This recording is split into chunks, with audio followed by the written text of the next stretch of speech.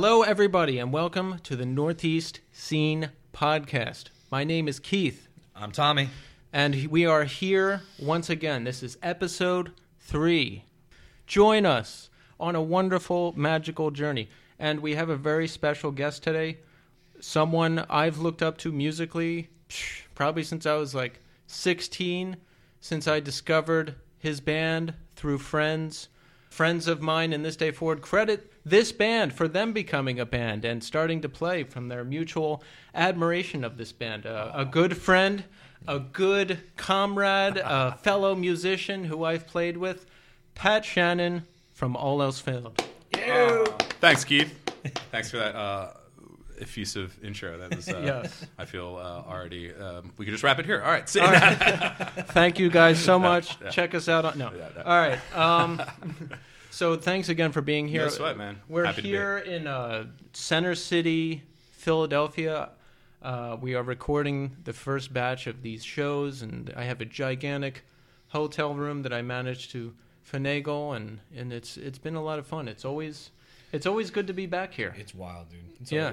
When you first opened the doors here, I was like, this is one room. It's unbelievable. It is a beautiful view. I will say that for sure. Oh, we've got views for days. We've got like 4 separate rooms. Like it's But you've already heard about the room, so let's move right into it. Pat, one thing we like to ask all of our guests is your intro to hardcore. Now, for me, for Tommy, it's a defining moment because I remember the first show and just how it shaped my life and all that stuff. So tell us about your intro to the scene. Wow. I could go like super deep dive with this and get really long-winded. Please do.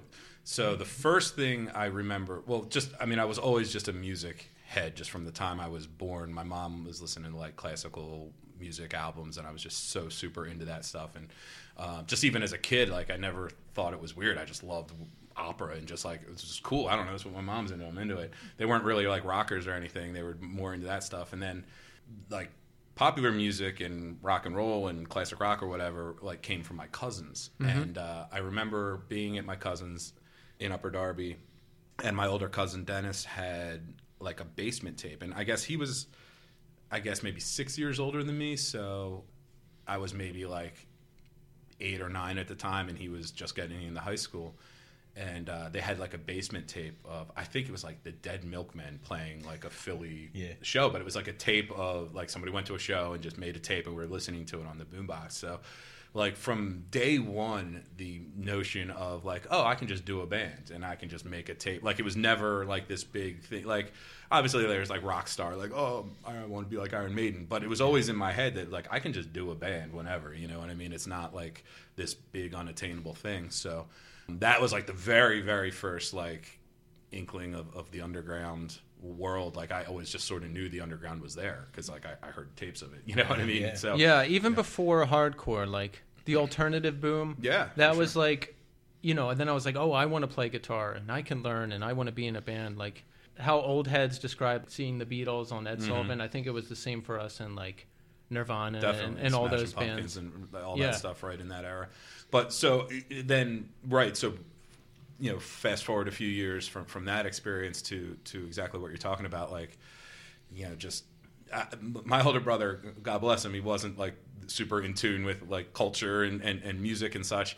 You know, we liked a lot of the same stuff, but he wasn't like obsessive about it. So we would just watch MTV. We would just watch, and every night, I remember as kids, it was like Friday night, Saturday night, Sunday night was Yo MTV Raps, Headbangers Ball, and 120 Minutes. And like I like took in all 3 of them with equal like fervor. Like I loved each one of them equally, and like that was very passionate about all forms of music. So I was always coming at it from like a sort of like rounded place, but that wasn't always necessarily the thing. You know what I mean? Like that wasn't, you know, nowadays you're just like, what are you talking about? Everybody listens to everything all the time, but it wasn't, you know, it was a little more, wasn't how it always was back then. But more to the point was then when we got to Bonner, I met Luke and Luke's older brother, and that was the way more direct influence was Luke's older brother, who introduced us to like Fugazi, and that was about it. Like from Fugazi, it was just over. You know what I mean? And speaking of which, I went to see Ian's new band the other night. How was that? It was really interesting, man. It was cool. They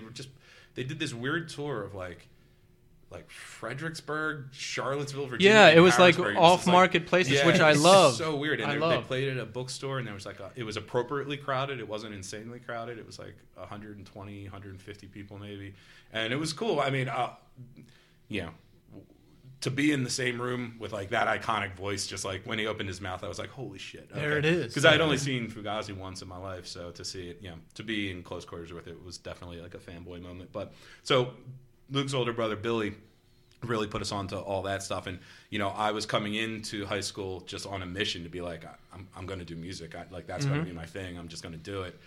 Meeting the Muir brothers, Luke and Billy, so Luke's older brother was in the same grade as my older brother. So they knew each other, and I knew Luke. So it was kind of like we just like, we didn't really hang out much, but we like in school we knew each other. So there was no like awkwardness to talk to Billy Muir, or whatever, you know what I mean? Because he was talking to my brother or whatever. Right. So and I just like pinned like on Luke. I just saw Luke. I was like, "You're gonna be my singer, man. You're my dude." Like, and he was way more into they were making movies a lot. They were doing like pre-Jackass kind of stuff, I guess, but like a little more scripted out, but just like stupid little shorts like on a VHS. Again, shit kids can do on their phone nowadays all day, every day. But back then it took like effort to actually get kids. You had to know someone with the equipment. And you had to get like 4 guys to show up and do your little whatever. So they were really into that. And Luke was just super into like acting and wanted to be in movies. So we'd like join the play together and stuff like that. Wow. We were in school plays together, and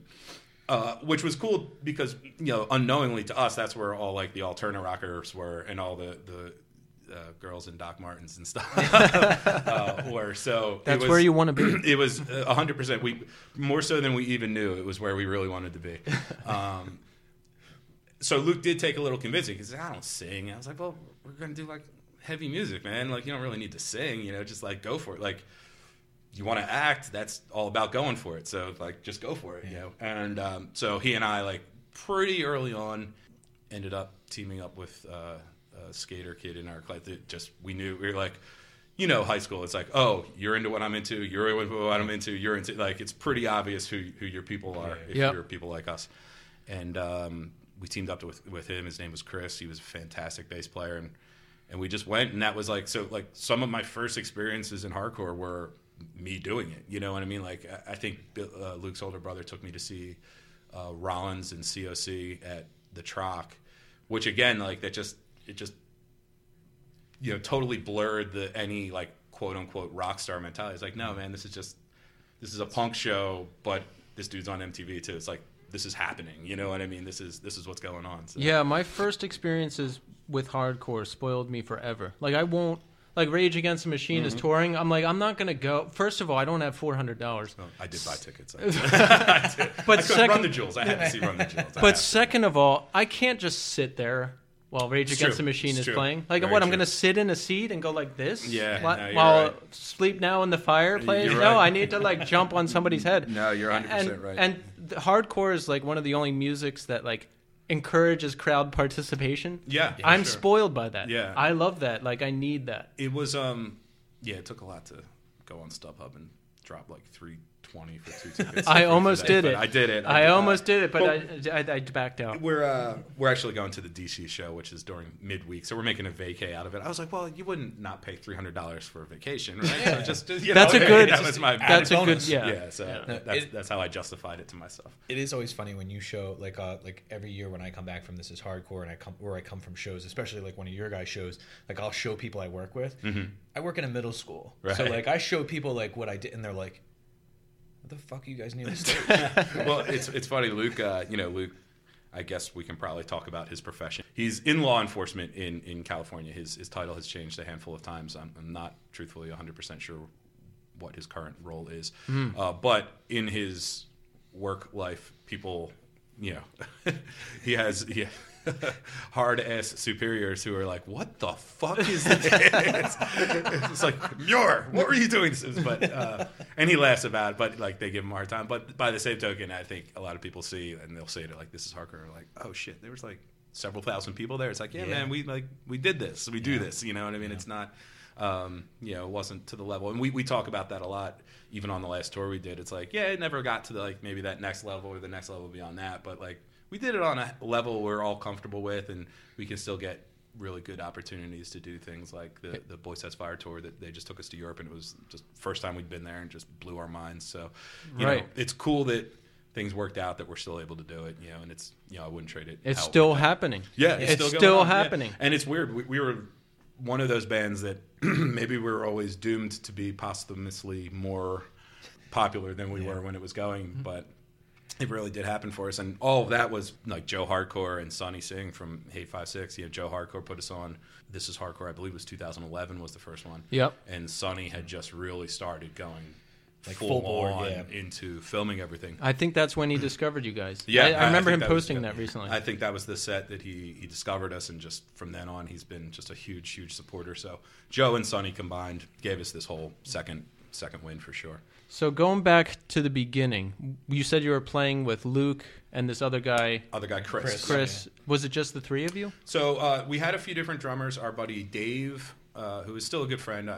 We don't hang out too much anymore, but I saw him. Actually went to see Mastodon and Primus with him last year. But I see him maybe once a year. He was the drummer at first, and then we got a guy named Barry who was just a really cool guy. And then the lineup sort of fluctuated back and forth. And then Chris went to college in Scranton. Mm-hmm. So us being from Upper Darby, and Luke and I started going to school in Westchester. We were like, well, I guess that's the end of the band. It didn't really seem practical to try to do it, on any sort of bi-coastal level. But then Luke and I went up to bi-coastal. I say bi-coastal.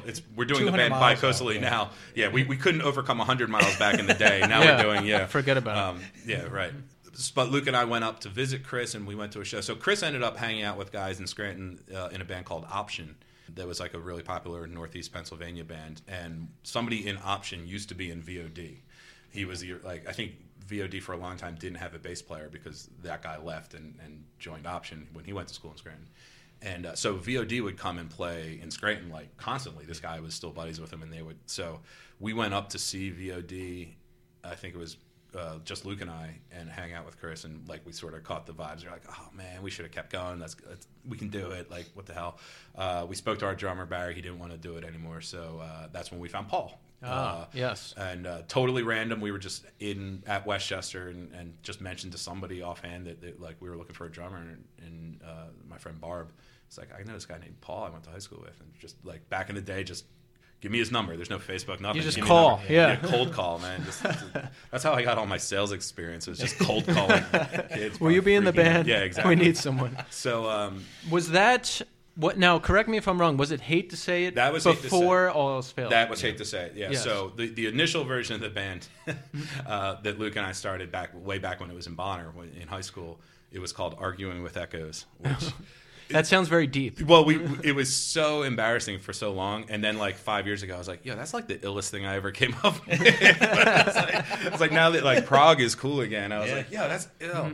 But yeah, I was listening to like Rush and stuff like that, so that's where that came from. But obviously, that wasn't a very practical name, so I think we had a demo tape out. But then we changed the name to Hate to Say It. We did a CD, which again at the time was showing major ambition. Like CD wasn't easy to do at the time, but we self-released it. I think we borrowed like $1,000 off my older brother, and we put like 8-song CD. Like half of it was cool, half of it was whack. Mm-hmm. Then we broke up.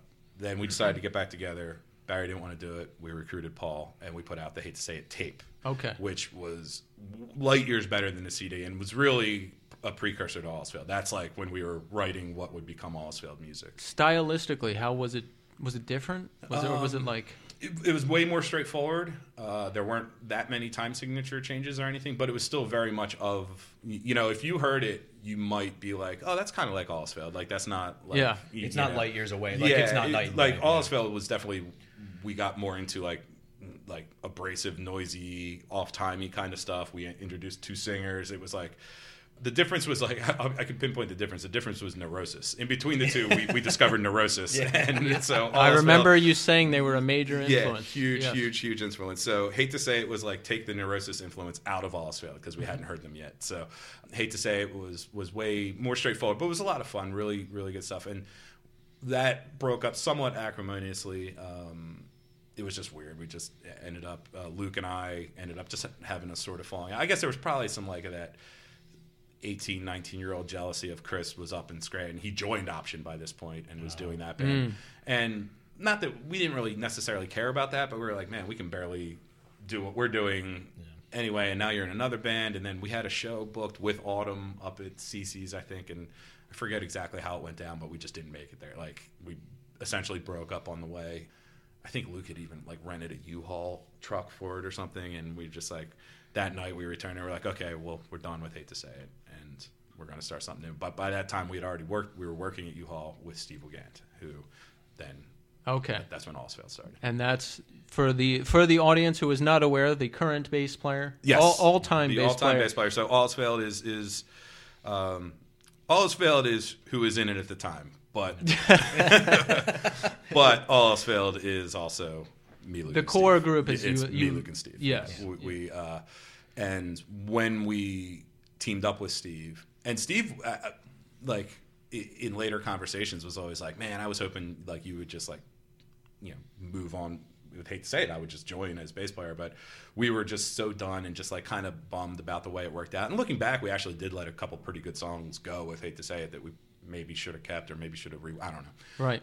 But you know how it is in the world. It's like, no, it's already out on a tape. It's like, who cares? No one ever heard that. We could have just taken it. But it's like, the whole world already knows about it. Yeah. Whatever, it's on tape, no one's heard it. It's fine. Redo it. But so Luke and Steve worked together at U-Haul. They were like, all right.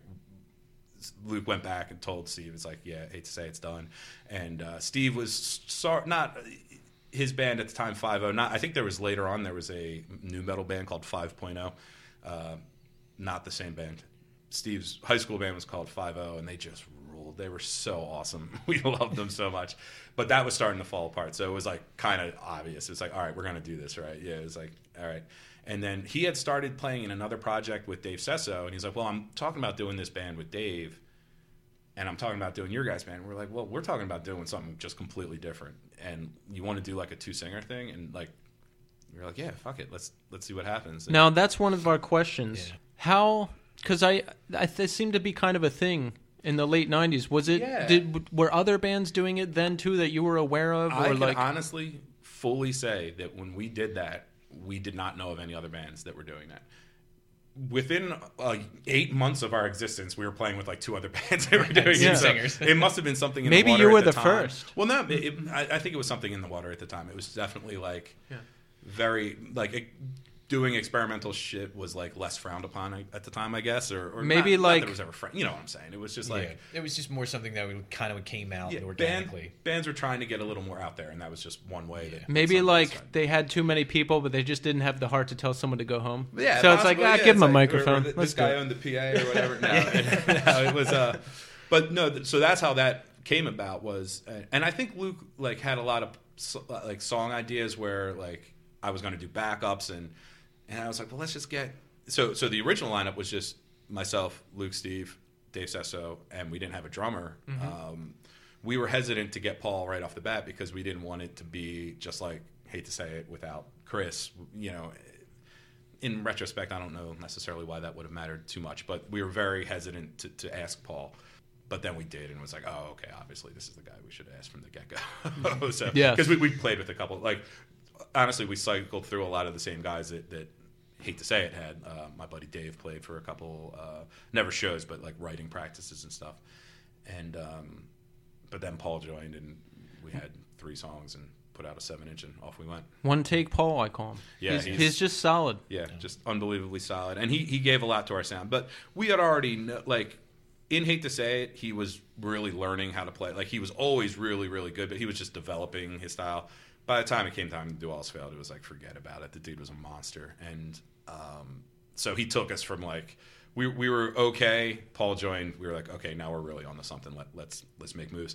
Like, maybe 6 months later, we had, like, after the first 7-inch, Steve's brother Bobby joined, and that was like the first 6-piece, like quote unquote, like classic lineup was me, Luke, Steve, Bobby, Dave Sesso, and Paul was the first like 6-piece lineup. Now I remember hearing about those early shows. I got into you guys from Most Bitter Season. Yep. You know, Burster was like a classic song. Yeah. It still is. That's like that drum intro. line is amazing. Yeah. When you first hear that, it's Yeah, and that ending, like I know a Life Once Lost just took that ending and just did. put it in their demo. It's Yeah. like the dun dun dun dun dun dun, dun. Like it's just it's a classic Dog. song.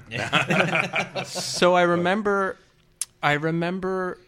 hearing tales about like how crazy your shows were, and I was like a hardcore junkie at the time, like Right. not like drug kind yet, Yeah. but like I just always wanted to find the craziest show, and like I just like I would hear tales of like All's Failed, and like like you guys would like fight like during the set, and so my question wraps around to that. Like I remember hearing stories like with fighting and just all this stuff. Like what was the deal with that? Because I didn't see those early shows. Yeah, it never, like, we never did anything fully pre-planned. We like, and a lot of people like after the fact like would give us grief. It's like, oh, it's like going to see like backyard wrestling or whatever. Yeah, because I see some pictures where there's like masks and like, Oh well, stuff. so that show specifically was that was pre-planned. That was a Halloween show with Ink and Dagger up at Middlesex, and that was part of speaking to Luke's flair for the dramatic and wanting to be an actor and everything. We're playing a Halloween show. We're going to yeah, with Ink and Dagger. I mean, come on. So we were all dressed up as like, I guess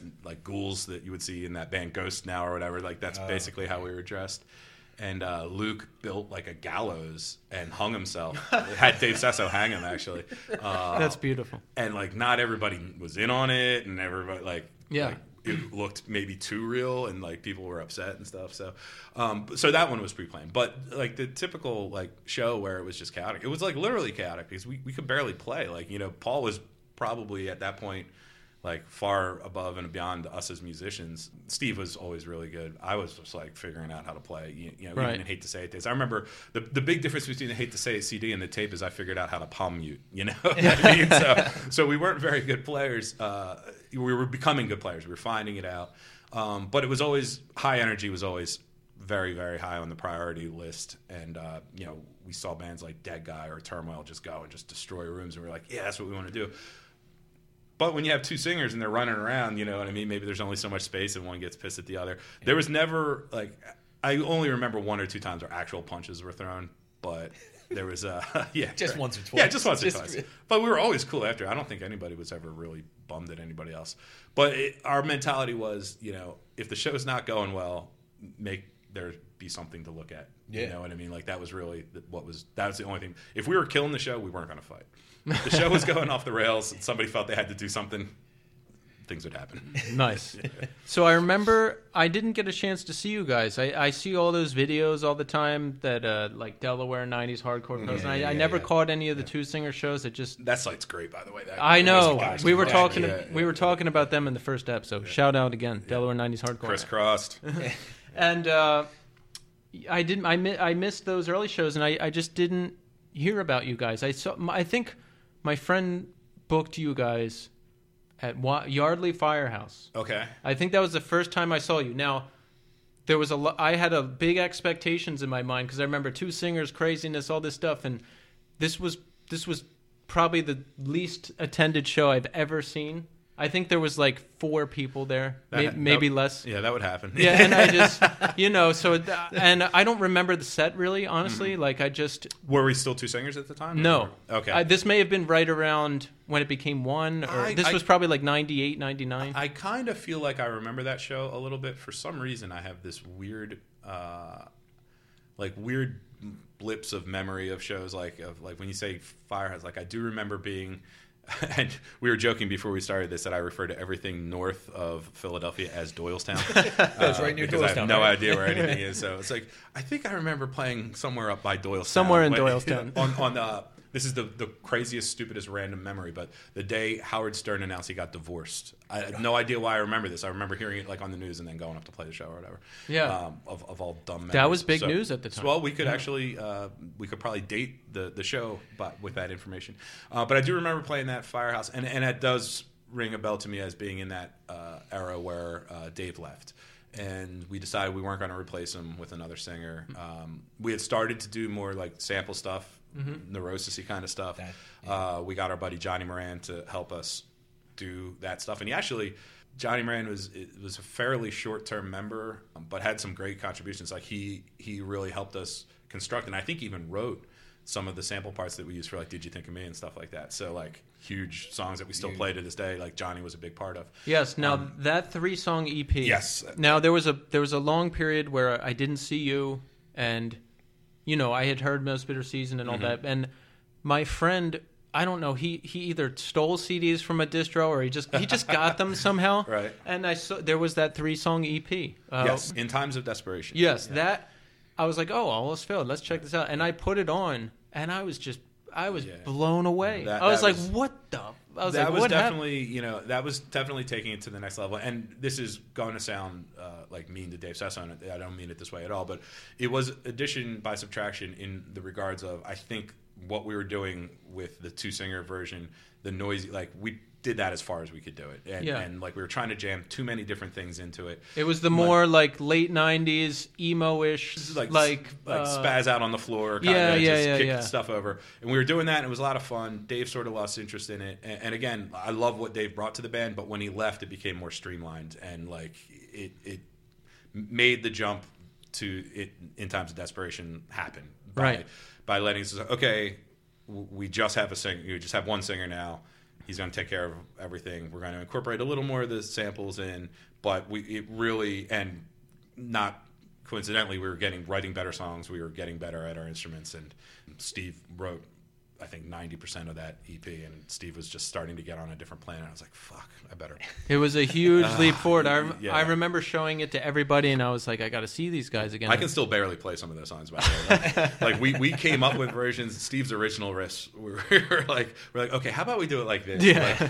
I don't think Your Days Are Numbered, which is the second song on that CD, like I don't think that exists in a time signature. I don't think you can even count that out. Like I have no idea how we play that riff. It's just like, now it's ingrained in my memory, but it's like muscle memory. Yeah. Like you just feel it. Like sometimes I listen to a 9-minute song and I'm like, how do they do that? But I've written 9-minute songs and played on them. It's like you just feel it. Right. You know when it's time. And we were big on feel, and that's something that lineup really had. Like by that point, we were just so locked in with Paul, and we could write stuff like that, and it just went to the next level. Those 3 songs really took it. But then we just started getting rolling in that formation, and then Paul left, so we had to get another drummer. We got a guy named Dave Clank, who was awesome.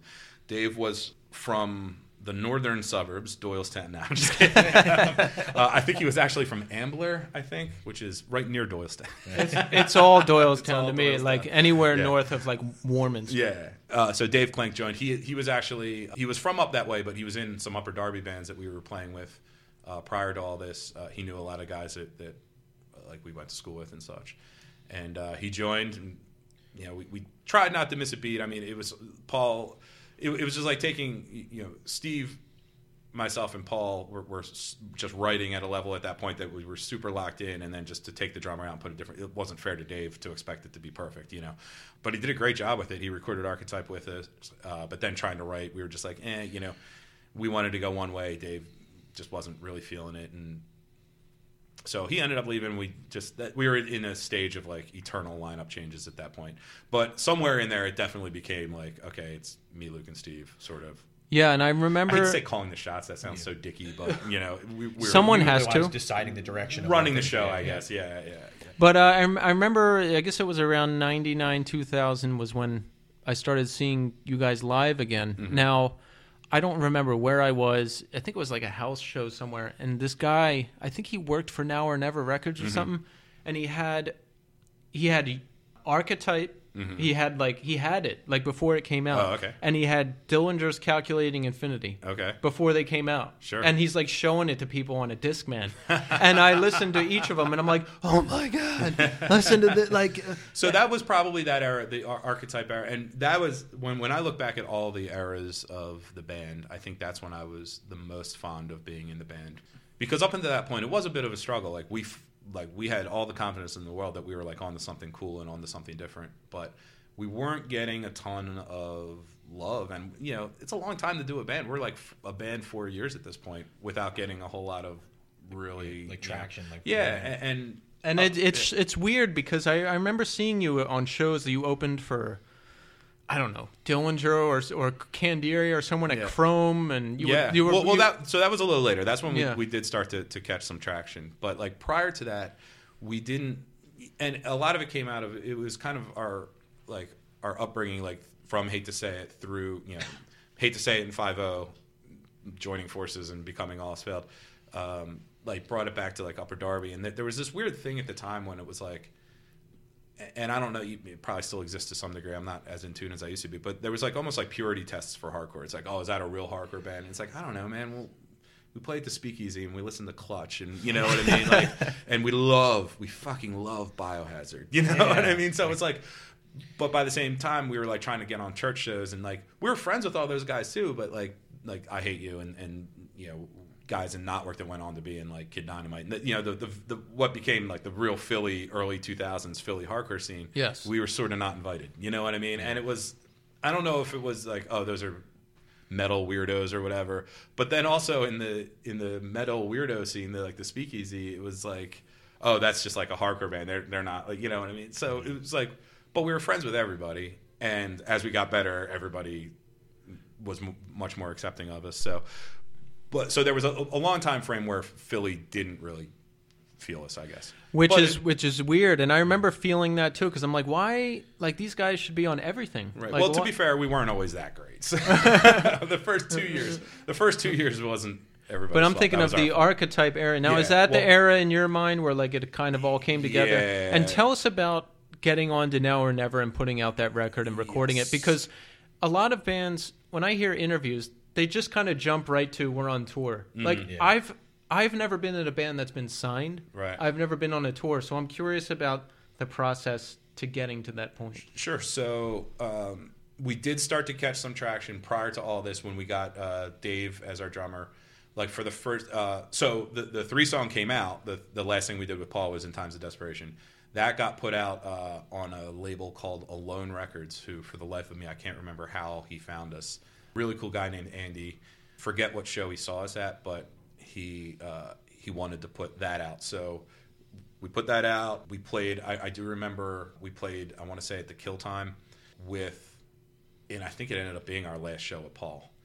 And we had In Times of Desperation, and we gave it to Keith and Hell, who did Hellfest in Syracuse. Yes. And I believe.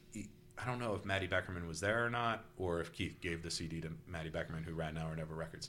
So, In Times of Desperation's out. Now or Never Records gets a hold of it. Keith and Hell has it. And we start playing Hellfest and stuff. So that was like a huge thing for us to finally start playing in front of like bigger crowds. Now, quick interjection. I remember that Hellfest. Mm-hmm. I remember you specifically at that show, and that was when Luke, I think he got hit in the face too. Yeah. We were talking to Mike Shaw in our last episode, and he got hit in the face and was bleeding. That same one? And same, it's like a Philly thing, I guess. So that one, I think that was Hellfest 2000. Yes. And same Hellfest. Yeah. Yes. So future Hellfest, it almost got canceled, but they saved that one somehow. But it all got jammed into one room. Yes. So bands only had so we had 4 songs. We had a 20-minute set. I remember that every band had like 3 or 4 songs. So we got up there and we did our best, and it went really, really well. Maddie Beckerman decided to sign us, but so in that time frame, though, we were starting to play. We were finally getting, and really, it came, like I joke about Doylestown, but it was Lansdale was the spot.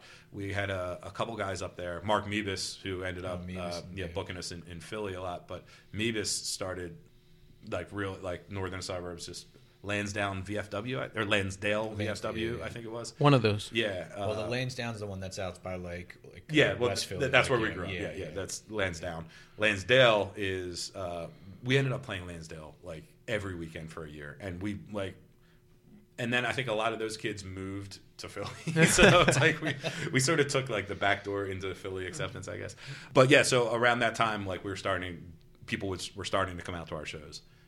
We were getting much, much better as a band. We just put out the best release that we probably ever put out, and Maddie Beckerman got a hand of it and was like, let's go. Let's he had just put out the Dillinger release, but Dillinger was already moving on the Relapse, I believe, at that time. And I guess maybe he thought we were like the next band to step up and fill that void on his roster. Yes. And but he was super tight with all those guys. So he had like Ben record Archetype with us. Ben produced that. We're talking about Ben Weinman Yes. from Dillinger. So was he like in the studio helping Yep. you and shit? Yeah. He produced that record from like we tried to do it as pro as possible. It was our first experience like making a record. We went up and stayed in New Jersey for a week in a hotel and went to the studio every day. And we're like, wow, we're making like a pro record here. And Yeah. in retrospect, we probably gave up a little too much control to Ben because he was our dude. We played with those guys a bunch, so we knew Ben, and Yeah. he was the man. We loved him. We were going to do anything he said because we were just like, well, we're paying him to produce it. We're going to let him do whatever the fuck he wants. Yeah. In retrospect, we're like, we probably should have kept some of our own tones and some of our own, you know what I mean? It sounds a little.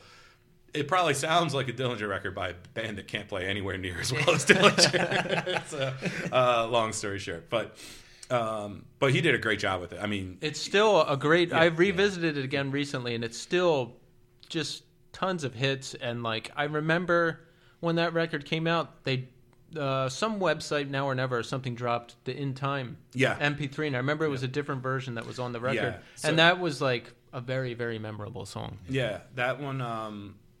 So we were like it's so the difference between labels nowadays. Like back in the day, doing an indie label like. It was cooler to be as pro as possible. Now an indie label just wants to put out vinyl and has nothing to do with like being in Tower Records or whatever, you know, or whatever. But back in the day, it was like, no, they wanted like we have to go in and do instrumental versions just in case they want to use it in a commercial or something. We're like, or put you in a video game. We're like, oh, okay, cool, whatever. And we were just thinking this is all like goofy or whatever. But sure enough, like it ended up on like Tommy Lee's Real Life or whatever, like some MTV show, and like they used it on MTV a couple times, and we ended up getting a settlement check for like $800 because they used it unauthorized, and there was a big class action suit. Nice. A bunch of bands, so that was fun. That was like opening a lottery ticket. It's like, oh my god, it's here. It was $800. And I was like, yeah, all right, whatever. It's not so bad. But yeah, so they were really good at making a real record, and Ben crushed at that. Matt Beckerman was really good at running a real label, and we gave them a good record. We just by the time it came time to tour, and we did go out with Dillinger for like 6 weeks, but we just could never keep a band together. By this point, Dave Clank had left. We had Joe Brown. Bobby left. We replaced him with a fill-in guy that didn't work out. He left on tour. We just weren't seeing eye to eye, and it was best that he leave the tour.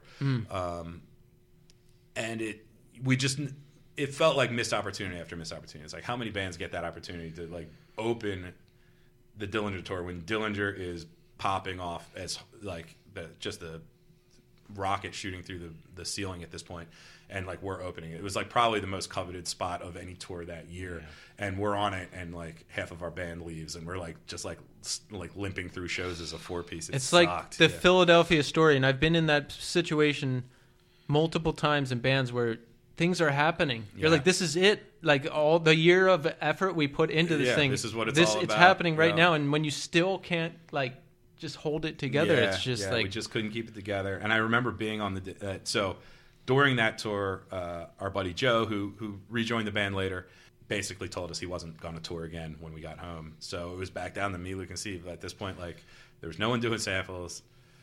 The guy that we got to replace Bobby left.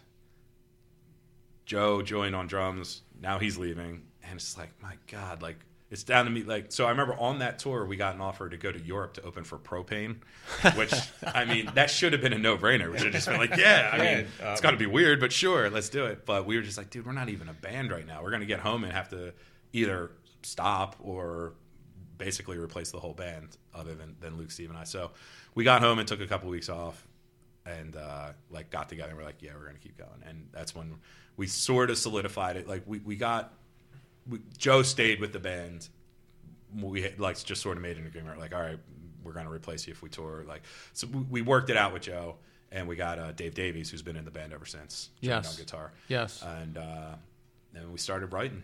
And that's when we got going into the material that became This Never Happened. Now, would you consider that your greatest record? Because I noticed the sets are heavy. Now, there's a lot of hits on that record. A lot of hits, and I know you had some good videos come out of that, and The biggest mistake we always, and we make it to this day, is I don't know what our problem is, but we are so positive that everything we're doing is the last thing we're ever going to do. And we went into that record thinking it was going to be our last record, just because of everything we had been through. And, we're like, oh, well, we're probably not going to tour unless we find a different drummer, and we're probably not going to feel like doing that, and blah, blah, blah. And we were like, we don't even really love the old. Well, you got to keep in mind, too, it's like forever ago now. Even this era that I'm talking about is a long time ago. Like, we were fighting the fact that we're like, oh, it's failed. It's like, we're a different band than when we started. And now I look back on that as a great thing. You know what I mean? I'm like, yeah, it's cool. We've been like 5 different incarnations, and each one of them is special to me and like holds a place in my heart.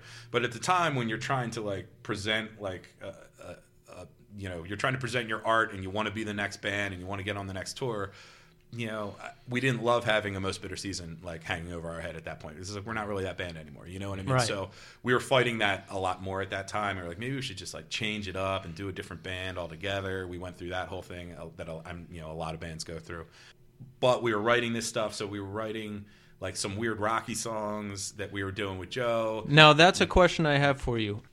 Yeah, because you balance the more rock songs very well with the more chaotic songs. Right. And now, back in the day, in the early 2000s, I would call it like pulling a cave in. Because like you're a heavy band, and then you become a lighter band. And at the time, I hated it because like I felt betrayed. Right, for sure. And I don't feel that way anymore. Right. I mean, Cave In personally, I love every one of their records. Yeah. But I wouldn't like it. So when you guys did that, was it like a conscious move? Like, all right, we're going to write a lighter song, or like how did those discussions happen? 100% not a conscious decision. And it's funny you bring up Cave In, because they're one of my favorite bands, and I way more partial to the radio rock version of Cave In myself. Yeah. But it is funny, like, if you take them, and I think it's just a product of being young and thinking that everything has to move so linear, or that you can't get betrayed. You said the perfect word for it is like a betrayal. But if you look at it now backwards, you're like, their records, there's a clear line. You know what I mean? Like, it's not as crazy as it seemed. And it's still time, heavy. You know? Yeah, like, it's even though it's quote unquote radio rock, it's too heavy for the radio still. You know, like, Until Your Heart Stops to Jupiter isn't that much of a leap. And Jupiter to Antenna isn't that much of a leap. It's like it's all the same band, but it doesn't seem like it when you're living it. So as it applied to us, we were actually trying to start a different band. So we're still trying to figure out what we were going to do with Joe, and we had a bunch of like heavier songs that we started writing with Joe that we didn't really finish, and we asked Chris Penny if he would like help us finish them.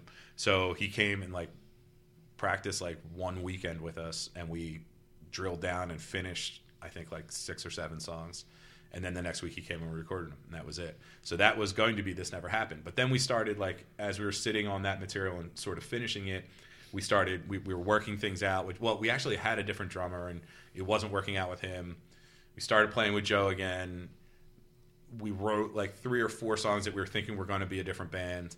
And then we were like, fuck it, you want to just record those songs? And then we were like, fuck it, you want to just put them all on one album and call it All Failed? You know what I mean? So it wasn't a conscious decision to be like, we're going to fuck with our fans and just start writing radio songs.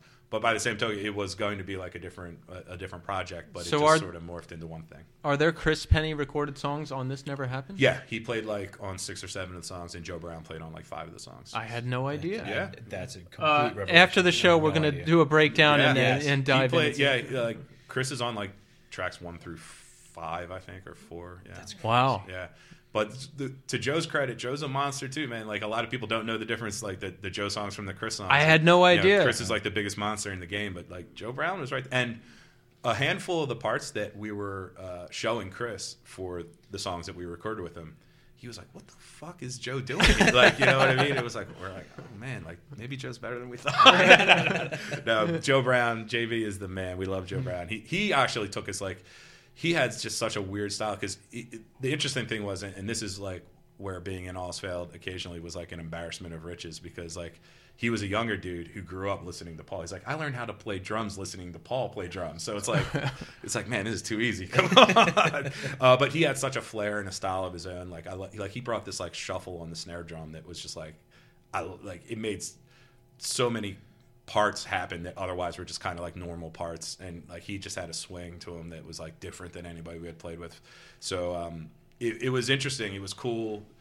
And to have him and Chris on the same record, and a lot of people be like, I don't even know which one's which. It's like, it's a testament to Joe. It's Joe is that good for sure. Oh, absolutely. Yeah. So let's talk about the first breakup that I witnessed. I remember there was some breakup.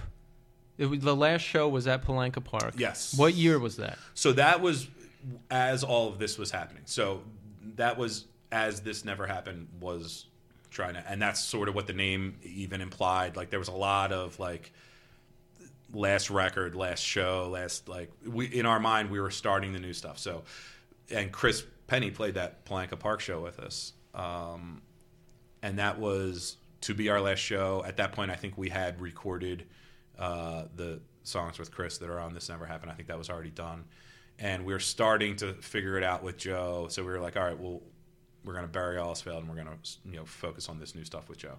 And that was probably 2003, maybe 2002 or 2003. And it took a year or so to really get everything back together and feel good about playing with Joe again. There was never any big falling out, but it was just like, well, we were really struggling to find the same page for everybody, because that time of life, we were 26 or 27, and some guys want to go full bore, and other guys want to start getting married, and other guys want to do different kinds of music. So no one could find the same page, and we finally sort of cobbled together the same page about a year later. So around 2004, we decided, that the guy we started playing with again, we're like, all right, he was a short-termer guy, really nice guy, but just wasn't going to work out. So we got Joe back. Joe recorded the rocker songs, like Waterlide, Departing Flights. Those are Joe songs. Mm-hmm. We decided to go for it again. Yeah, we just were like, all right, screw it, let's go. And by this point, Dave Davies had already been in the band. Dave Davies is all over This Never Happened. He played on the whole record. But yeah, the five of us were back, and we started to, try to play out a little more again. Yeah, and I lost track of you again, I would say until 2006. You played Philafunk Live. Yes. Now, was there like a gap where you weren't playing, or had Luke moved to California? So, no, Luke hadn't moved yet. But we, so This Never Happened was going to come out. It hadn't come out yet. 5 drummers, the whole Penny to the other guy to Joe thing had finally sort of worked itself out. And then at that time, Now or Never got sold to Century Media. So, and Century Media was really excited to now own the rights to a record that somebody from Dillinger Escape Amp played on. So we didn't want to do it at all. Honestly, we had a conference call with the owner of Century Media Records in Germany, basically telling him, this is cool and all, but like we're not really a Century Media band. We don't know what we're doing. We're like 20, we don't know how much longer we're going to be doing this. Can't really commit, and so we all sort of decided we will agree to this and do the record with you guys, but one thing we suck at, we're not very good at self-promotion. We're not very good at booking our own tours or anything like that. It's like, get us on good tours, and we'll go out and we'll crush it. And I think we did one tour for This Never Happened with Ed Gein, who will come up in the story later. But so, again, Joe wasn't going to tour, so we had to replace Joe again. We got Jimmy Rhodes. Yes. So the lineup became me, Luke, Steve, Dave Davies, and Jimmy. That lineup toured with Ed Gein, but there was nothing when we were on the tail end of that tour. There was the whole goal was to tour for This Never Happened for a year. About 6 weeks in, we realized there was no more tours and nothing. So we were like, all right, I guess we got to get jobs when we get home, and we just sort of decided to break up again. So that lineup played in 2006, and we wrote 1 or 2 songs. That became the Good Enough for the Girls We Roll With songs, the 3 new songs on that. I remember I was very excited to see 173. Yes. And you did play it at Philafunk. But I hadn't been to a hardcore show in a while. But there was this guy there, I remember, I don't know who it was, but just crowd killing. Obnoxiously. I feel that was a violent show, yeah. It was very violent, and I was like, nothing has changed. I don't know why I'm still doing this. And I don't think I went to another hardcore show again for a while. It was a great show. I remember it was a stacked lineup. And I remember the show itself was great. Yeah, I think at some point somebody, Luke's brother... got into a skirmish, so it was... it was sort of a tense one. And then the next night we played up at ABC New Radio, and that was it. And we were like that point we were way more ready to be done with it. Like the breakup of a couple years earlier was probably us like throwing a temper tantrum, being a little premature, giving up on it. But that one was like, all right, we're done. It's like in Seinfeld, he says, breaking up is like pushing over a Coke machine. You don't just push it over in one. You got to rock it back and forth a few times. Exactly. And then it falls over. Then it falls over. So, the Coke machine fell over in 2007. So, this is where we linked up. Yeah. Now, I remember I met you through Centrifuge. Yep. Shout out Centrifuge. Yep. And I bought a Sansamp pedal. Yes. Right. Now, I knew someone told me you were in All Else Failed. Yes. And I did not. So I went to buy it, and I pretended not to know that you were in the band. I remember. That was at my apartment, my basement apartment up in Malvern. I believe, yes. Right. And I bought the pedal, and then I was like talking about music with you for a minute, and I was like, "What band were you in?" So that's awesome. That's very funny. So what I had done prior to that was a band called Murder Texas, linked back up with Paul, the original All Else Failed drummer, and that. I loved that band. That band was really, I tried out for an early incantation with that. Or wait, no, that was after. Wait, no. That was somewhere in there. I tried out, and then I think Murder Texas happened later. Do you remember that tryout? I do. I remember you were on bass. Yes. Right? Yeah. Now, what did you guys think? What was the discussion after that? I was into it, but we were still just trying to figure out what we were going to do. Yeah. And then Paul ended up doing something with, he did a band called Signal to Noise with Rob Avery and a buddy of ours named Jeff and this guy Matt Fleischman. Then that fell apart, but Paul and Matt were still playing, and me and my buddy Billy stepped in. And then it was like, well, they were actually already playing, and I came up, and I just love playing bass. For some reason, I just play it like an idiot. I just play it like a rhythm guitar. I'm no good at being a traditional bassist, but I think I come up with interesting things. Yes. So it just really clicked. But then the singer/guitar player of that band got like really good offers to go tour with. He knew Fred from Taking Back Sunday, and he ended up like filling in on like Warped Tour bands and ended up joining Fred's band. So Murder Texas sadly went south, but that's when you and I really linked up because, well, first off, that's when I sold you the Sansamp because I didn't have a need for it anymore because I wasn't playing bass anymore. Right. So that's when I sold you the Sansamp. But then around then, I think is when we first played. Yeah, I was didn't trying meet you before selling you that gear, so it couldn't have been before. I was trying to put together a band that sounded like Quicksand, and yes. The guys, which is everybody's doing now, but it was a very novel idea at the time for sure. Now, the guys I was putting it together with. It just didn't work out. And you had been messaging. You messaged me, and you're like, "Let's just do it." Yeah. And I'm like, well, I got these guys, but then you just started a private message thread with a couple people. Yeah. In Centrifuge, and you're like, "Let's do it." Yeah. And then we practiced. And I remember messaging you because I was such a fan of All Else Failed. I was like, I can't be in a band with you. Like I was like, I don't think I can do it because I can't play like. Well, I always felt that you like. So what we ended up doing though was writing great songs, and it's like you weren't playing my part exactly, but that's the fun part is you were forced to come up with something over my part, and you did that fantastically. You did that as good as anybody ever has. So that's definitely one of my favorite bands I've been in because that was the first time I've ever been in. That's the second band I've ever been in, but it finally was like. I'm Crash writing. Of 64. I was going to say this is Crash of 64. I was trying to like give some type of context. So like. Yes, the band is called Crash of 64.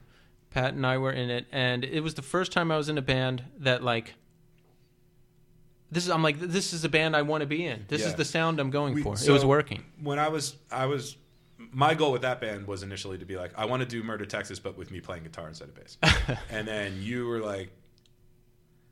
You joined on guitar, and we went through like you remember that like cycle of a bunch of different drummers. And I think even Mike from This Day Forward came down. Oh yeah, we had a singer tryouts and drummer tryouts. We went through a bunch of stuff. So then finally, Keith and I were like, well, why don't we just get the two best people at each position, drums and vocals that we know, and then we'll fill out the band later, and we'll just record with. And then they ended up sticking around, Paul and Mike. Yes, Mike Cummings from Backwoods Payback, now in All Else Failed. Yes, and Paul formerly of. All Else Failed and Murder Texas. So we got together, and it was a lot of fun. Now here's an interesting question, and it's going to be kind of weird, but stick with me. Now, the band we lasted about a year. We were recording. I thought maybe 2. No, well, a year leading up to the first show, and then we played for like a year. Yeah, I would say that's right. So it was like a 2-year investment, and we were recording a new EP. Mm-hmm. And now. this was a time in my life where I was just grasping, trying to hold it all together. Like, Right. I was getting out of control with, like, drinking and everything else that I was doing, and just really trying to hold it together, but not doing a great job. And, you know, this band was like everything I was putting my energy into. And I was also in like a weird relationship that was like not good, and I was obsessed with. So I'm like desperately trying to hold it all together. And I remember the band was kind of unraveling. You were going through some stuff. I think Mike was going through some stuff.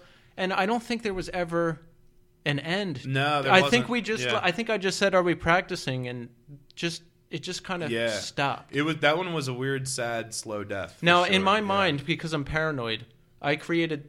Like, I sometimes entertain this fantasy, like, oh, you were. My man over here is cracking up. This is what I do. This is Keith in a nutshell. I'd love to hear it. Him by himself in his own brain. Yeah. So I'm like, I was too out of control, so they ended the band. No, to end it. So what was there ever a discussion? There was never a discussion. Did it just stop? We played, I think, once where Steve was going to come up and play bass with us. He did. And One time. Yeah. And I guess we were just like, no. To answer your question, short answer, no, there was never a discussion. In retrospect, there were conversations about like, yeah, why did we just stop that? And I said exactly what you said. I was like, well, like Keith was kind of going off the deep end, and I was going through some shit, and Mike was, Backwoods picked back up, and Mike went over to Backwoods. And, it was never like, oh, Keith was way too much. No, It was never that. No, it was always everything about me. I mean, that was always one of the things.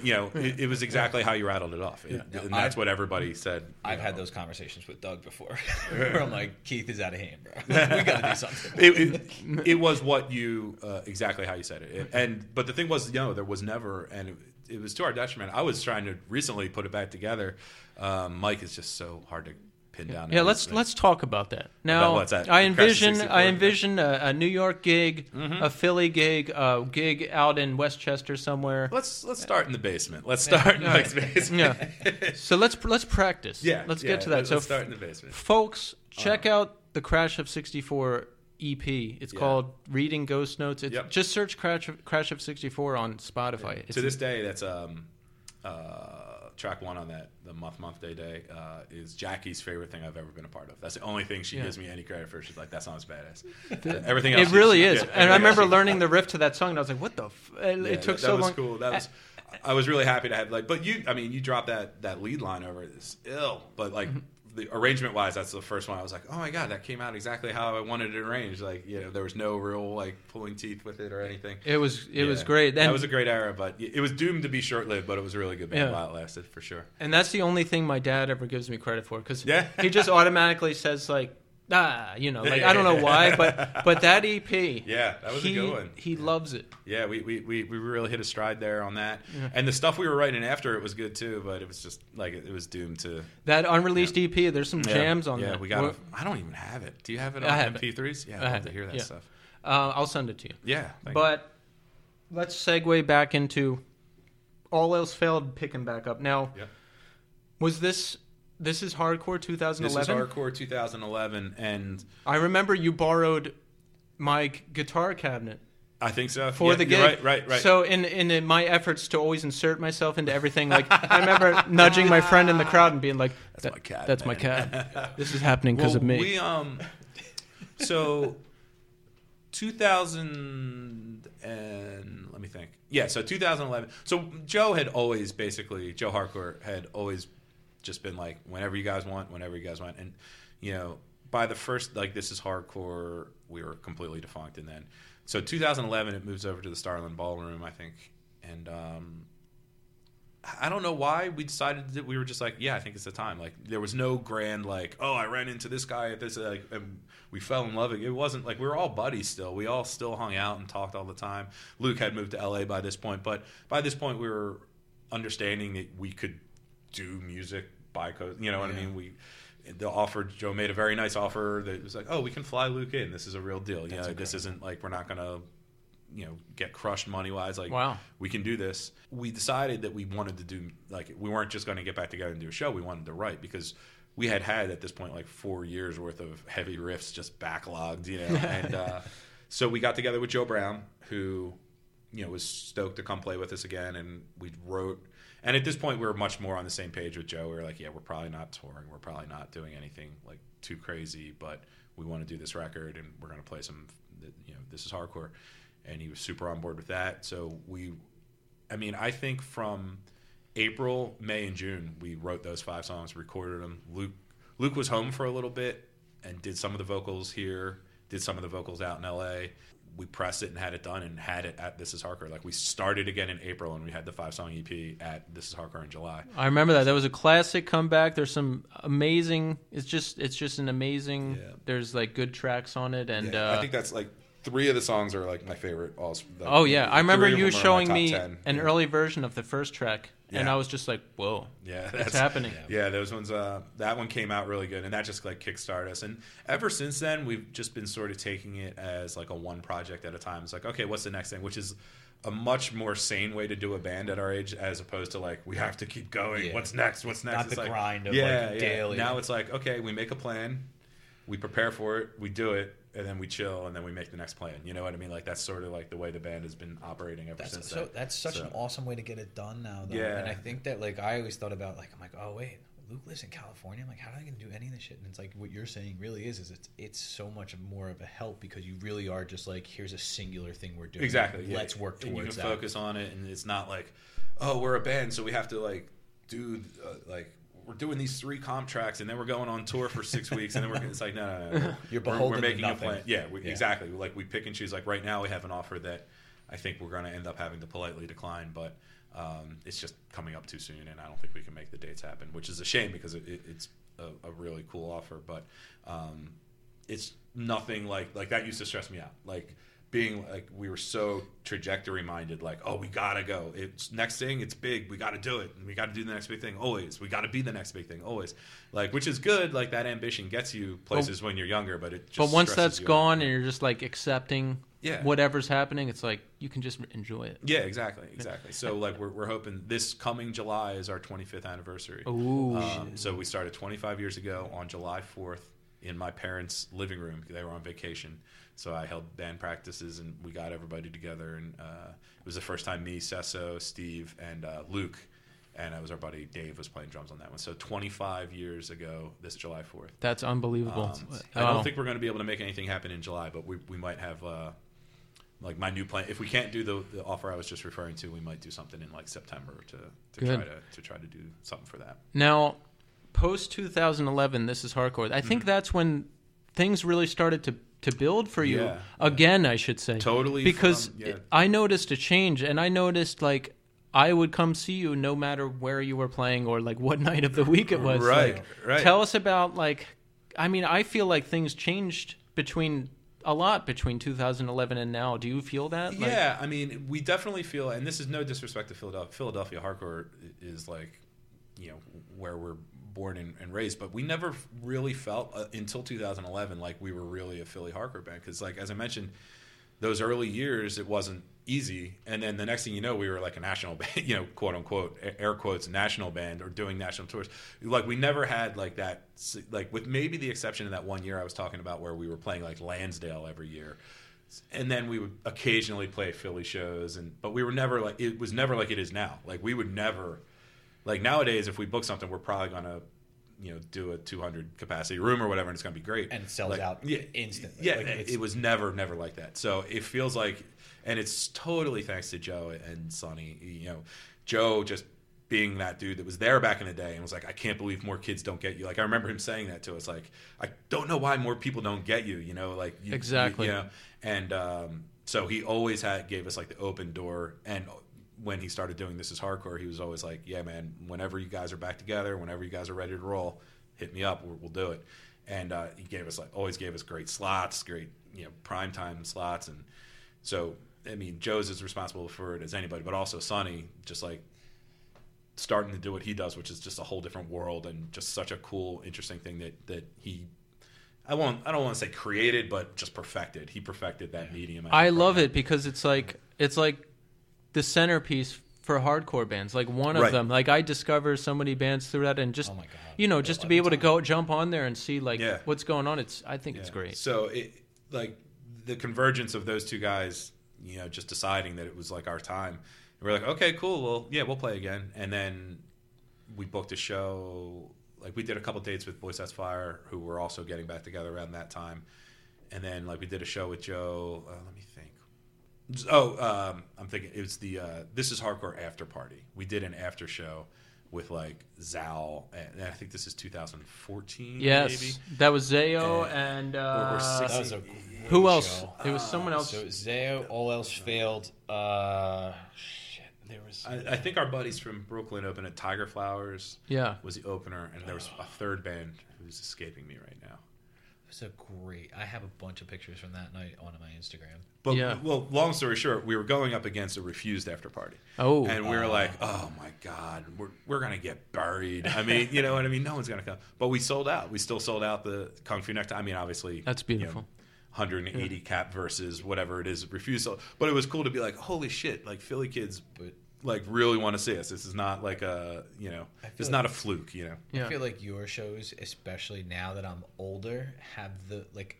There's nothing I look forward to more than when Keith goes like, "Yo, All Else Failed" is fucking nice. It's like church. I look for it's a release. Everyone just pummels each other but helps each other. Yeah. It's this communal it's just you're like such going a good vibe. You're like going through a experience together. Yeah, I feel like we definitely have that like a communal vibe kind of thing going now, which is cool.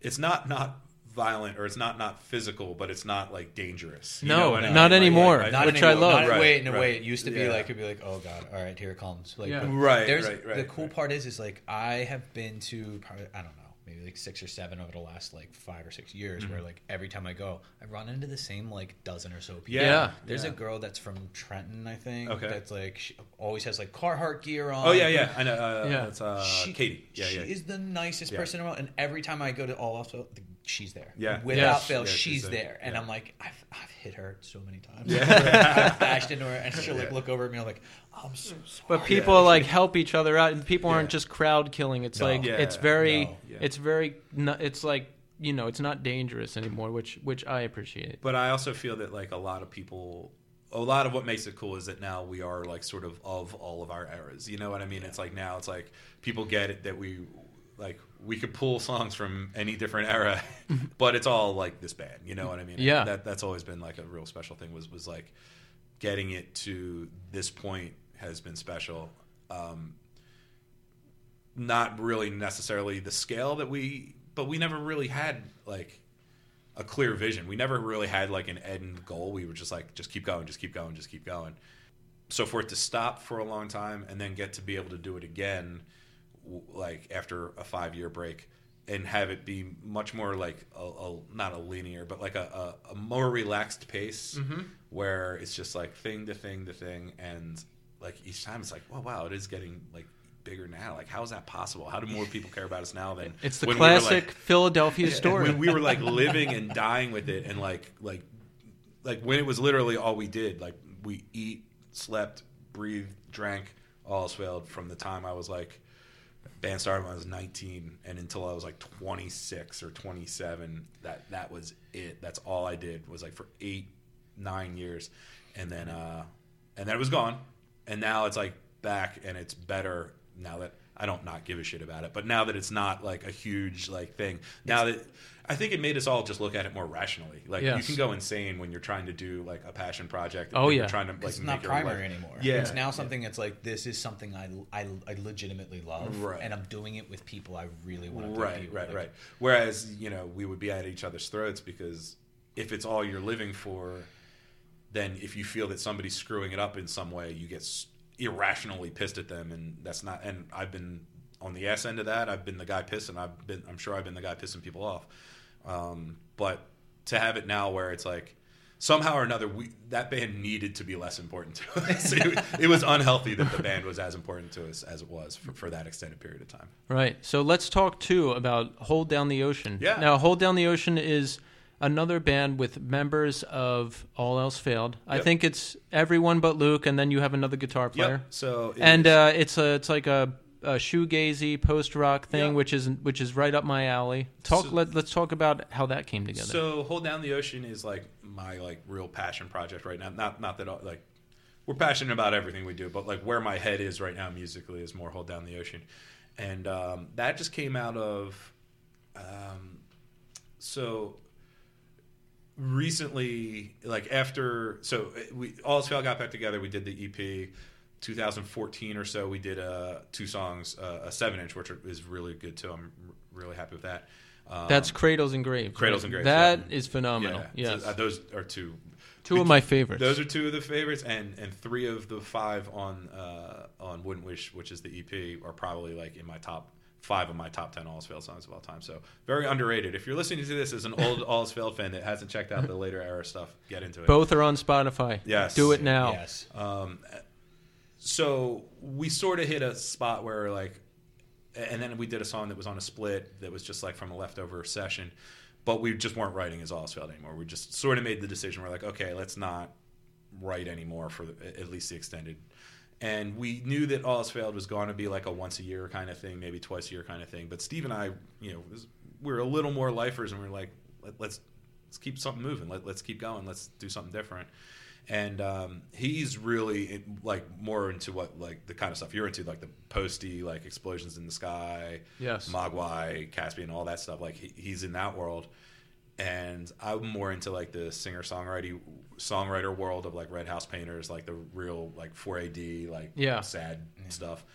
And we were each going to like start our own thing that we were each going to help, and we were like, I just want to do a band. So why divide up? Joe was already playing with Steve, so they had 1 or 2 things worked out, and I came in and truthfully we may have asked Dave Davies, but he lives in Virginia, and we were trying to like broaden our horizons a little bit. We were thinking of keeping a 3-piece, but I was like, my man Dan is all over like Steve's. He's in your guys' world. He's just like really like into tone and like getting a good sound, and like has the pedals that I don't have. And there needs to be one guy with a couple pedals, and then there needs to be the other guy with like all of them. Yeah, and he's like, so as we were starting, and we didn't want to be a 5-piece. We knew that for sure. Yeah. I would never be. I don't even know if I'd be in a 4-piece again. Well, Steve wanted to do like a 3 situation, but I was like, I can't sing and play. Trust me, let me bring my man Dan out. You're going to get along with him great. So we brought Dan, and he's been there ever since. And it's been the 4 of us, and it's great. I love it. I mean, we're on a bit of a hiatus, not really anybody's fault or anything, but we're like recording the All Is Failed stuff when we went to Europe with Boys That's Fire. That sort of like put Ocean on hold. So we were recording before we left, did that, and now we're finishing recording. So it's like we haven't actually played. It feels like in 8 months or whatever, but it's still going. Yeah, we're going to finish a record. We're finishing actually an EP and an LP at the same time. Ooh, yeah, so that'll be fancy. How's that going to work? I'm not sure, but you're going to have it at least. Yeah, it's almost done. I think we have like a handful of music sessions left, just for like odds and like keys and stuff. And I have to do vocals for 2 more songs, and then that'll be done. And I think we actually just booked the first show in a minute in May. So that'll be the first show since like last summer. So yeah, unfortunately, we're not. Are you allowed to say where it is yet? Yeah, we're 1984 in Delaware. I don't know if it's been announced yet, but I think it's a bar in Delaware near Oddity Bar. Okay. North Wilmington area. Cool place. They have retro video games. Nice. So you guys got to get up to New York too, man. Yeah, we got to do that. There was the All Else Failed gig in at St. Vitus. Yes. Now with that was a sold out gig with Boys That's Fire. That was a lot of fun, and that's. How was it to play there? That's like somewhere that's like on my bucket list to somehow play one day. That lived up to the hype, man. Like, anytime you hear of a hype venue like that, you're like, oh, they must be great. And we got up there, and they couldn't have been nicer, couldn't have sounded better. It was like, it's like, all right, there's a clear reason why this is the place to be. You know, most of the shows I go to end up being there, and I love that people want to play there too, because like. Whenever there's a big tour coming through, the band will want to play there. Yeah, that's where it's got to be. So I'll get to see the little show at St. Vitus. I live pretty close to it. Nice. And then, like, if I want to go to the big show, I can do that too. Vitus is the spot. So that weekend came about. We really, like, rekindled a friendship with Boys That's Fire.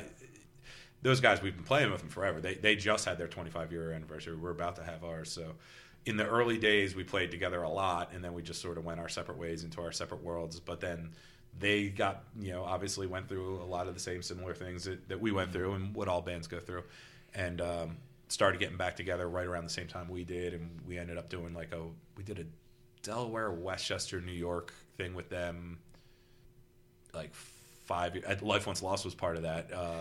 It was weird. We did like Delaware and Westchester with Boy Sets Fire, and I remember that. Westchester and New York with Life Once Lost. Yeah, like I was at Westchester, and Yeah. I was supposed to come to the New York show, but I had a very interesting night the night before. Okay. In Westchester. Doug, I lived with Doug from A Life Once Lost, and he just assumed I didn't want to be woken up for the show. And maybe it was for the better. Might have been for the better. And I didn't end up going, but I did get to play ABC No Rio once, which I'm glad because that's like a ABC's classic awesome. venue. Yeah, that was we had our buddy Diami booked us there. Like that's who booked me there 5 too. or 7 times. And Yeah. dude, he's just fantastic. He booked us at Vitus, so he started booking over at Vitus now. And he booked the Boy Sets Fire Allsfeld thing from 2 years ago. Long story short, we just late. It's weird to be late and late. Like Allsfeld, I'm sure people are like, "Oh, Allsfeld and Boy Sets Fire, they've been boys forever." It's like, I mean, yes and no, yes, but like we really just sort of rekindled it, within the past like 4 or 5 years. And coincidentally, their bass player lives in Westchester and is now like one of my best friends. Like it just, met him totally random. He's like, "Oh yeah, I'm in Boy Sets," because they had a few different bass players, but their current bass player and a guy that goes out with him on every tour does it's Chad's guitar tech. Gene is like my best friend. So it's like every weekend we're in Westchester. Like, when's the next Boy Sets Fire Allsfeld thing? He's like, I don't know, man. You tell me. He's like, I'll text him right now. It's like, all right, do it. Let's go. What are we doing? I still fantasize. I'm like, I should just move back to Philly and like get in with those guys and like play music. We will start something. Yes. If there's ever an opening for like Hype Man or Fog Machine guy in Allsfeld. In Allsfeld? Well, I'm going to slide my resume in. We're back up to 6 in Allsfeld with Mike. So Mike joined just sort of super organically because in that time frame I was telling you when we first got back together and decided to do the EP in 2011, prior to This Is Hardcore, we didn't have a place to play, and we didn't know, and no studio, nothing. We didn't know who was going to play drums for us. So we just asked Mike if we could borrow the basement, and Joe Brown came up, and me, Steve, and Joe Brown, and that's where we wrote track 1 off of that. So Mike was like, "Dude, this is my basement. This is what it's here for, man. Everybody plays down here. Just play." Yeah. So Allsfeld started playing there, and then few beers deep, Mike could come down and like sing a song. We're like, it's like, "Hey Mike, could you like do this like sample part while we work this out?" And then you would do that, and they were like, "Mike, you coming to the show, right?" Mind being like on stage, like, and just like like hand Luke the acoustic guitar when like all good things is there, and it's like, "Mike, do you want to just play the acoustic guitar part?" So it was like super organic, but now it's like, dude, he's as in the band as anybody right now. And I love that because just getting to play with him was awesome, and seeing him in there now, I'm like, oh, the family is all together. Yeah, like, it's good. I love it. And that's how it is. It's like you said the right word. It's like we feel like we're a touring family. You know what I mean? And it's like when we toured Europe. I mean, that was just on such a crazy level of something. Those shows looked huge. Yeah, they were insane. Boy Sets Fire is honestly like Jimmy Eat World over there. It's unbelievable. What were how was like your reception over there? It was mixed. Some people were a little surprised. We got a lot of really nice positive words said about us. I feel like the Boy Sets Fire guys loved us because it was like kind of showing their crowd where they came from a little bit. You know what I mean? But I don't necessarily know that everybody got it. But we did well. I mean, we sold well. We like. People said nice things, but there were times you'd look up and be like, "Oh, we're killing it," and you look and it's just like blank stare. You're like, "Oh, how are they not feeling this?" It's to remind you of the old days. Yeah, for sure. To keep you in line. Yeah, but I mean, like, there was never a point. The point of it was like it was a crazy whirlwind experience, and it was done with like 8 guys in a very small Sprinter van. That's incredible. Yeah, and no one, like, to my knowledge, no one fought or any, like, there was no. No nothing, no drama whatsoever. It was all love, and there was a lot of points just driving through. You're like, you fucking believe we're doing this? Like, we finally got over here. After all these years, 25 years. years deep. That was one of because I remember you talking about that potential tour back in like 2011. Oh yeah. Well, we got offered it. So they do a fest over there, and they've basically given us the open invite. And like 2 or 3 years ago, they were like. So they just go over and do the fest and come home. But 2 or 3 years ago, they were like, "No, like for our 25th, we're going to actually do a tour, and you guys should come and do that." So we've been like actually planning it. Like we've been talking about going over there with them forever, but the actual planning for this one was like 2 years long. And it seems weird to plan 2 years for 8 shows, but it was worth it. It was definitely it was unbelievable. Absolutely. And Hold Down the Ocean had a big tour with. Yeah, we went out with Me Without You. It was like the same week a year prior, and I love those guys so much. I'm sad to see they're breaking up. Me Without You. Yeah. I mean, those guys are our soul from the old Upper Darby days, man. Like I remember going. It's funny as I was coming down here. So I live in Drexel Hill, which is part of Upper Darby, and every time I come down to Philadelphia, I always like to swing by my parents' house, and my dad drives me to the 69th Street Terminal so I can take the L in. Nice. Because I do loathe parking down here, but parking around here is very expensive and difficult. Yes. So and it's also gives me a good 20 minutes to catch up with my pops, and I think they love to do it because they love to feel like they're helping me out, which they are. It's a genuine thing. So but taking the L in, it was just like, as my dad would drive me, he like kind of whipped around the Speakeasy and Sound Under, which is like where we used to practice, and Speakeasy was around the corner where we played all of our first shows. And right across the street from that was like the church where the Me Without You guys like first like started playing, like I think as that unit. But we knew them from like the Speakeasy too. So it was like what they took, and I think there was always like some weird, it was never resentment, but just like, wow, like we just didn't get it. We were like, yeah, those guys are good, but like why? And then and then I guess it was maybe 2 or 3 records ago, they did a song called Red Cow, and I was just like, holy shit. Like, and then I revisited the old stuff. I was like, I'm an idiot. How did I not get it? You know what I mean? Like some bands just take a while for you to for it to click. Yeah. Well, and it was never out of any like jealousy or resentment or anger, but I was just like, man, I'm like, it's cool, but I'm not sure. And then once it clicked, I was like, geez. Yeah. So at the Nick benefit, the where we were playing, Mike was playing with I Hate You, and we just like hit it off for a minute. And then I just messaged him a few weeks later as they were setting up the tour for what sadly is going to be, I guess, their last record, which is a bummer. I heard a song off that record, and it was like right up my alley. Unbelievable. The hum and Julia. It's called, oh my god, it's unbelievable. Yeah. They're so criminally underrated now. Now that I've gone back and done a deep dive.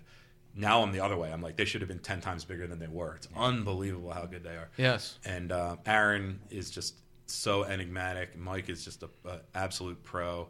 The whole band. Greg is like my favorite dude to like just hang. Like touring with those guys was such a pleasure. Just to see like Greg at the venue every day would just like, I don't know, I would just start laughing and smiling and be like, yo, what's up, dude? Like he's such a positive.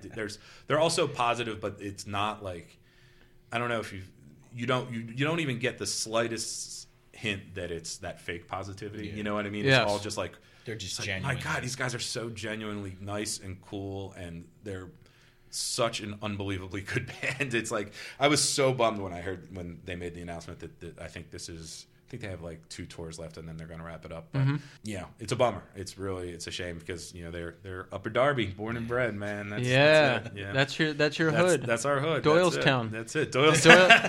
Doylestown, Upper Darby. The running theme. Yeah, but if it's not Upper Darby, it's Doylestown. Yeah. So Hold Down the Ocean, we can look forward to an LP and an EP. Yep. We don't know in what order.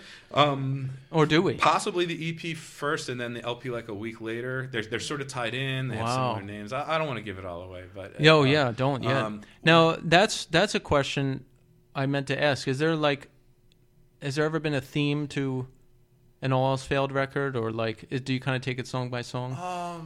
Way more song by song, because like I'll write some of them and Luke will write some of them. Mm-hmm. This Never Happened had sort of a very, very loose theme, but it wasn't anything we stuck to. Like there's songs that aren't in the same theme. The Ocean stuff coming up is like the EP is a straight up concept EP, like all 5 songs tell a story, which is something new for me. I've never really worked like that before, so that'll be interesting. That was a first for me. Well, Basement Year is the first time I fronted a band and wrote almost everything, and it just ended up being the story of me getting my life together. Because that definitely came through. I used to be crazy, and get high and drunk all the time, and I had to get away from that, and it just kind of ended up being the story of that time, and No, I definitely felt that for sure. That came through in the tracks I heard, and I hope you get to flesh it out. Are you going to keep going with that project? Well, we Tommy is going to play bass for the band. I want to continue as a 3-piece, and Paul said he's going to do it. Okay, cool. He doesn't know this, but we're going to call him live on the show. Nice. And right now? And ask him if he wants to Sounds good. Still be in the band. So what is next for All Else Failed? For All Else Failed, next we really to be determined. We have like an offer for a weekend of shows that unfortunately I think we're going to have to pass on. That would have been pretty cool, but it would have been like a cool DC, Philly, New York, Boston run, which is something we want to do. Despite it not working out on this run, I think we're going to try to do something like that maybe in the fall around our 25-year. So the great thing is, like I mentioned before, we take it sort of like segment to segment or project to project. So we have like a list of projects we want to do. We just don't know what order we're going to get to them and when we're going to. We sort of had an offer for Japan that kind of like was like, whoa, that would be cool. We definitely want to go to the West Coast again to make Luke's life a little easier and do shows over there. So there's like things like that. We don't really have anything concrete. We just sort of have this like loose idea of the handful of things we want to do with however many years we have left. We don't put finite things like I was joking about how we don't do that anymore. But realistically, we're all like in our early 40s at this point. I'm about to turn 44. Well, Luke, Steve, and I are all born within a month or two of each other, so we're all about to turn 44. And so we figure we have probably a good 6 or 7 years left before it might start to be a little too painful. Those shows seem to take a lot out of everybody. And but 6 or 7 years, that's like what, 10 more things. So it's like new releases maybe. I think there's nothing planned at all, and there's not like pretty much most of my writing goes into Ocean, but I would be surprised if we never did another All Else Failed song. I would have to think there's going to be, there's going to be some riffs that jump out at some point. You'll be like, all right, I need to let me get Brown on the phone here and get some drums behind this or something like. That's nothing at all planned. But I would be stunned if there's never another All Else Failed song written. All right. Well, we look forward to that. Well, Pat, I just want to thank you for coming by and no problem. Thank you so like much. All Else Failed shows, like we were mentioning before, are just so important to us. It's the only band I go off for like that. Nice. Like stage diving and yelling and just going crazy like that. And, it's just like, it's an experience like no other. And as long as I'm physically able and I can do it, I'll be down here to attend them. And hopefully there's more in New York and West Coast. That's so rad. I think there will be. And, we're going to keep doing it as long as we can. And I thank you guys. And I thank, everybody in Philadelphia that was ever, I think I made a mention once to Sonny or somebody. I was like, we always sort of wonder. I was like, wow, why don't more people outside of Philadelphia get it? But then, like later in life, I sort of cherish the role of being like Philadelphia's like secret handshake kind of thing. That's sort of what we are in a lot of ways. Like I kind of like that if you don't get it, you don't get it. If you get it, you're there and you're into it. So that's kind of where like the groove we've fallen into, and I'm cool with it. So. I was going to say, I've met people before where like I have the Route 1 pin on my backpack at school. Yeah. And then we had a teacher come in and they were like doing an interview and they were like, Route 1. Yo, is that from All Else Failed? That's awesome. Hire this motherfucker. Yeah. That's awesome. Yeah. So I mean, we definitely have that like little club, and every now and again, I'll get somebody to be like, "Did you see the Rules of Attraction?" with that bumper sticker, and I'm like, "Yeah." It's like, do you think anybody outside of Philadelphia has any idea what that means? Probably not, but it's cool. It's cool.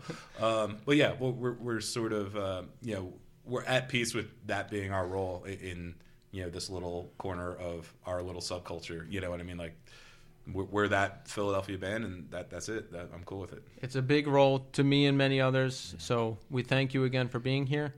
And folks, check them out on Spotify. They've got releases up there. They've got everything up on Bandcamp. Do you have something in there so people can throw you a couple bucks too? Bandcamp, yeah. I think both Hold Down the Ocean and All Else Failed both, I believe, can the downloads. Or at least order a shirt or a record or something. All of the music is downloadable. Actually, I would go to Bandcamp because our best record, This Never Happens, is not on Spotify. So yes, the best stuff is not on Spotify. Yeah, so well, Good Enough for the Girls We Roll With is up there. On Spotify. But everything is on Bandcamp, so go check it out. All right, thank you, and that's it. Thanks, Keith. There you have it, folks. The Pat Shannon interview. That was a great one, and that is the third episode of the Northeast Scene podcast. Once again, follow us on Instagram, the NE Scene on Instagram. Reach out to us through email, northeastscene@gmail.com. That's northeastscene@gmail.com. Share your stories with us, your experiences. Talk about the venue in your town, the bands in your town, tours where you were on. We want to hear from you. We want to share your stories as well. Also, like us on Instagram, like us on iTunes and Spotify. Give us 5 stars, comment on the podcast. It all goes a long way. So thanks again for joining us, and until next time.